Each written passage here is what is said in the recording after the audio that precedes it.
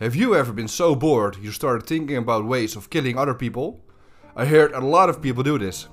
But have you ever been so bored you started to think of the best way to dispose of a body? John George Haigh did. He thought the best way to dispose of a body was to put him in a vat of acid. Weird, but okay. And if it stayed with just his thoughts, this episode would never have been made. But it did not stay with just his thoughts. He started to experiment by dissolving mice in small canisters. By doing this, he found a chemical combination that dissolved the mice's body in the best way. But mice were not enough for John Gain. After the mice, he killed 6 people and dissolved and disposed of the same way as he did with the mice. To make matters worse, most of his victims were family members. Essentially, he removed whole families off the face of the earth. Welcome to this episode of Tenebris Fabulas. In this episode, I will tell you the story of John George Haigh, aka the acid bed murderer. A serial killer who was active in the 40s, who killed fathers, mothers, sons, and completely dissolved them and removed them off the face of the earth. We are going to start with the question, who was John George Haigh? John Haigh was born in Stamford, Lincolnshire, and grew up in the village Outwood, West Riding of Yorkshire. His parents were engineer John Robert Haigh and his wife Emily, who were both members of the Plymouth Brethren, which is a conservative Protestant sect. He was born on the 24th of July in 1909 and died only 40 years later on the August 10th, 1949. In his childhood, he claimed that he suffered from recurring religious nightmares, but despite these limitations, he developed great proficiency at the piano, which he learned at home. When he was 17, he left school and was apprenticed for a time to a motor engineer. He already left home on the 6th of July 1934 and he got married to his first wife. But he did not want to work. He was a bit lazy, if I'm seeing this correctly. He started a business for himself and forged vehicle documents, which he was soon brought to justice for. And he received 50 months at least assizes in November 1934. In this period, his wife divorced him, and on his release, he started a dry cleaning business with a partner. This honest job was quite a successful venture, until his partner was killed in a car crash and the business completely collapsed. Seeing that honest work did pay off, he decided to move to London in 1936, where he was able to get a job as a chauffeur to the McSwan family, but discovered another swindle. For this swindle he was also caught, which cost him 4 years penal servitude, and he was released in the 1940s, but he was back inside within a year. So as you can see, he was not a very kind, very law-abiding citizen. This time he was doing 21 months for stealing. As I said, it's plain to see he was never going to live an honest life. He did not like the normal jobs, so he decided to steal, fraud, and just get any way of money except for doing something honest. After his imprisonment, he became a salesman for a firm in Crawley, which was the occupation he followed until 1944. So that was a job he did for about 4 years. During his time in prison, he decided to experiment with various ways of disposing of bodies. He started off with mice, which he killed, and then had small cans, which he get from the kitchen or something, and made his own combination of acid and other stuff he could find around the prison. So he could make his own concoction of acid, which would dissolve an entire mice's body. And after experimenting a lot more, he found a way to completely dissolve it, and so he could wash it down the drain without leaving any trace of a living being, essentially. In the summer of 1944, he happened to bump into William Donald McSwan. He first met him in 1936, so they were old acquaintances of each other's. On September 9, 1944, the two men went for a drink at the Goat in Kensington High Street. After a couple of drinks, they went to 79th Clouster Road, where Haigh had a workshop. This was McKay's personal workshop. In his workshop, he grabbed a hammer and sneaked behind McSwan, where he smashed his skull in and put his body in a water butt that he filled with acid. This was his first victim, and after experimenting in prison with the mice, he already knew what kind of concoction he needed to make to, get rid of a body. So he recreated it in his own workshop, killed his friend and put him in a vat of acid and started to decompose the body. After killing William McSwan, he went around to the parents of William, and his parents also already knew him. They were also friendly with each other. So they knew him, and they told him the son had gone into hiding to avoid the call-up. You know, the call-up was for the war that's going on in 1944, of course. I think everybody knows which war I'm talking about. So it was not weird that he was gone, that he was missing for a while, because they thought that he was hiding. Well, essentially he was laying in a vat of acid. Keeping up this charade of telling the parents that their son has gone into hiding for the call-up, he sent a couple of letters to the parents from the son. So just to keep the charade going, to tell them, he's still hiding and still alive, essentially. Until July 1945, because in July he murdered the McSwans and disposed of the bodies in the same way as he did with their son. You know, it's just a sick way of thinking about it. If I step on someone's foot, I apologize about 20 to 40 times because I could have hurt them. And this guy just kills someone, goes to their parents, becomes friends with them, and keeps up a whole charade for, let me see, around a year. And then decide, you know what, I had my fun, I think we had a great time, I'm gonna kill you guys now, just like I killed your son. It's just insane. Not only did he kill their son, he also acted like William McSwan, and he managed to obtain legal control of all the possessions from the entire McSwan family.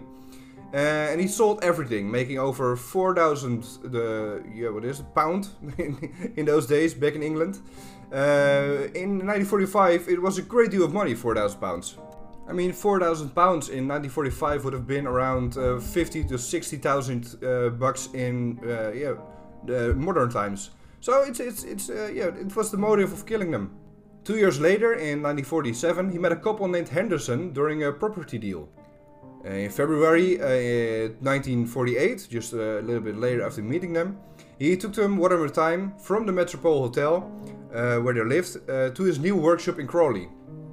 Here in his workshop, he shot them and popped them in the familiar drum full of acid. He paid the hotel bill and removed all their valuables. So, you know, just to give him a plausible alibi to the families. If they ever would have called the hotel, they said, yeah, they're paid. And I have no idea where they're gone. By February 1949, Haigh had been living in the Onslow Court Hotel, this is in South Kensington, for 4 years. One of the residents, Miss Olive Henrietta Olivia Rabartos Danor Deacon, dear God, who gives their child that many names, who was 69 years old. She was widow and had lived in the hotel for over 6 years. The two often exchanged pleasantries, you know, being neighbors and all. Sometimes ate with each other, talked in the hallway. Things like that. She knew he was an engineer and a bit of an inventor, at least that's what he told her. At lunch on 14th of February, a happy Valentine's Day of course, Miss Durand Deacon showed Haigh some false fingernails that she had designed and asked Haigh if he could improve the idea to a product that will be marketable. He told her that he would think about it. 4 days later, on February 18th, they both drove to Haigh's workshop in Crawley, and here he shot her in the back of the head and removed her jewelry, fur coat and everything she had on her, and put her naked body in the tub full of acid and filled it with a tank. And he waited till he just left her there so he could wait until she was completely dissolved, just like the other bodies he had. After killing her, he just went to the hotel, had a lovely 3-course meal, just not worrying about anything he had done, not feeling any guilt seeing after killing a lot of people. The next day, on Saturday, February 19th, guests at the hotel who were getting a bit anxious about the absence of Miss Durand Deacon, seeing she already lived there for 6 years, a lot of people would have known her. They noticed she was missing by breakfast, so they asked Haigh if he knew about her whereabouts. He told the other guests of the hotel that he had arranged a meeting with her, but she had failed to turn up for their appointment, just trying to give another plausible alibi so they wouldn't suspect him of killing her. By Sunday, so the next day, it was obvious something was wrong, seeing that she was missing for 2 days, and Haigh approached Miss Lane, who had shown concern the day before, and asked if anything has been heard from the missing woman. Miss Lane told him that she had no news and that she intended going to the police that afternoon. Haigh, as the lovely gentleman that he is, offered to accompany her and drove her to the Chelsea police station. The policewoman, Sergeant Lambourne, was suspicious of Haigh from the start. I think he gave her a weird vibe, or just the fact that he drove with Miss Lane to the police station. Something gave a little bit of a weird vibe to the policewoman, so she had a little eye on him. Another day later, on the Monday, Scotland Yard's record office was contacted and Haigh's criminal record came to light. The criminal record where he was stealing and embezzling money and, you know, committing fraud and stuff, just to prove that he was in prison for quite a while of his life. That morning he emptied the sludge from the tank onto the ground outside the workshop. So essentially he just dumped 3 bodies into the street after dissolving them for a while. Which is just, well, very disrespectful way of doing something like that. After disposing of the body, you know, after disposing of the sludge, just throwing it out like the trash that he had, like some trash he had, he went to Horsham and had Mesh Durant's deacon's jewelry valued. After returning to the hotel, the police were already waiting for him. He then gave a statement reiterating his story about the missed appointment, so his alibi from 2 days before. He replayed it to the police, but I think the police are seeing the police are suspicious of him. This would be a very bad alibi. Just saying I had an appointment, but she didn't make it, and suddenly she's missing. So I think he slipped up here, and this is the point where people saw him as the kind of monster he really was. Thursday, a couple of days later, the police went back to the Onslow Court Hotel for another statement from Haigh, which was largely the same as his first. But so suddenly he gave a little more details, you know, just a little bit things he thought of. Suddenly he came up with some extra things. On February 26th, the police visited the workshop at Crawley, the workshop of Haigh, and they forced the door open just to find a rubber apron, a gas mask, and empty cartboys. And if you just Google the rubber apron and gas mask of John Haigh, it's just an eerie photo you will find. It's just a weird sight of seeing his own homemade weird outfit just to be sure he didn't get any acid on himself. It's a scary sight. It's something you will see in a horror movie, I think. It's a weird thing. In his workshop they also found the recently fired .38 Enfield revolver and a dry cleaning receipt for a black Persian lamb coat. The coat he stole off his latest victim and sold off to a pawn shop. The police waited on Haigh until he returned to the hotel, and they took him to the police station to assist him with their inquiries. Later that night, after some interrogation and some questioning and bringing up the proof they had about him, he confessed to Webb, saying, "I've destroyed her with acid. You'll find the sludge that remains at Leopold Road. Every trace has gone. How can you prove murder if there is no body?" He went on to add the McSwans and the Hendersons to his confession, claiming that he killed them all just so he could drink their blood. Just another guy who likes drinking blood, of course, because that's the kind of topics I find on the internet. His whole statement about how can you prove murder if there's no body is something he picked up in a book. He thought that corpus delicti, so it's just a lawful way of saying that there is no body, means that there is no possible way of convicting someone if there is no physical body to convict him of. This is, of course, it is not true. If there is enough evidence, someone can be convicted. But in his mind, he thought that if there is no body, there can be a crime. So if I dissolve them in acid, I will never be prosecuted and will never go back to jail. A couple of days later, Home Office pathologist Dr. Keith Simpson examined the Crawley workshop. He found bloodstains on the wall and a headpin at the bottom of a 45-gallon drum, one of the drums where he put his body in. After Dr. Simon had noticed a gallstone in the sludge in the yard, all the residue was collected and taken to the police laboratory. So his acid bath could dissolve an entire body, including skin, teeth, bones, everything, but one gallstone just stayed behind. So can you imagine what people have to go through when they have to pee out one of those gallstones? Oh, that's already hurting my insides. I can take murder, I can take mysteries, but I have to think about peeing out a gallstone. I get shivers down my spine.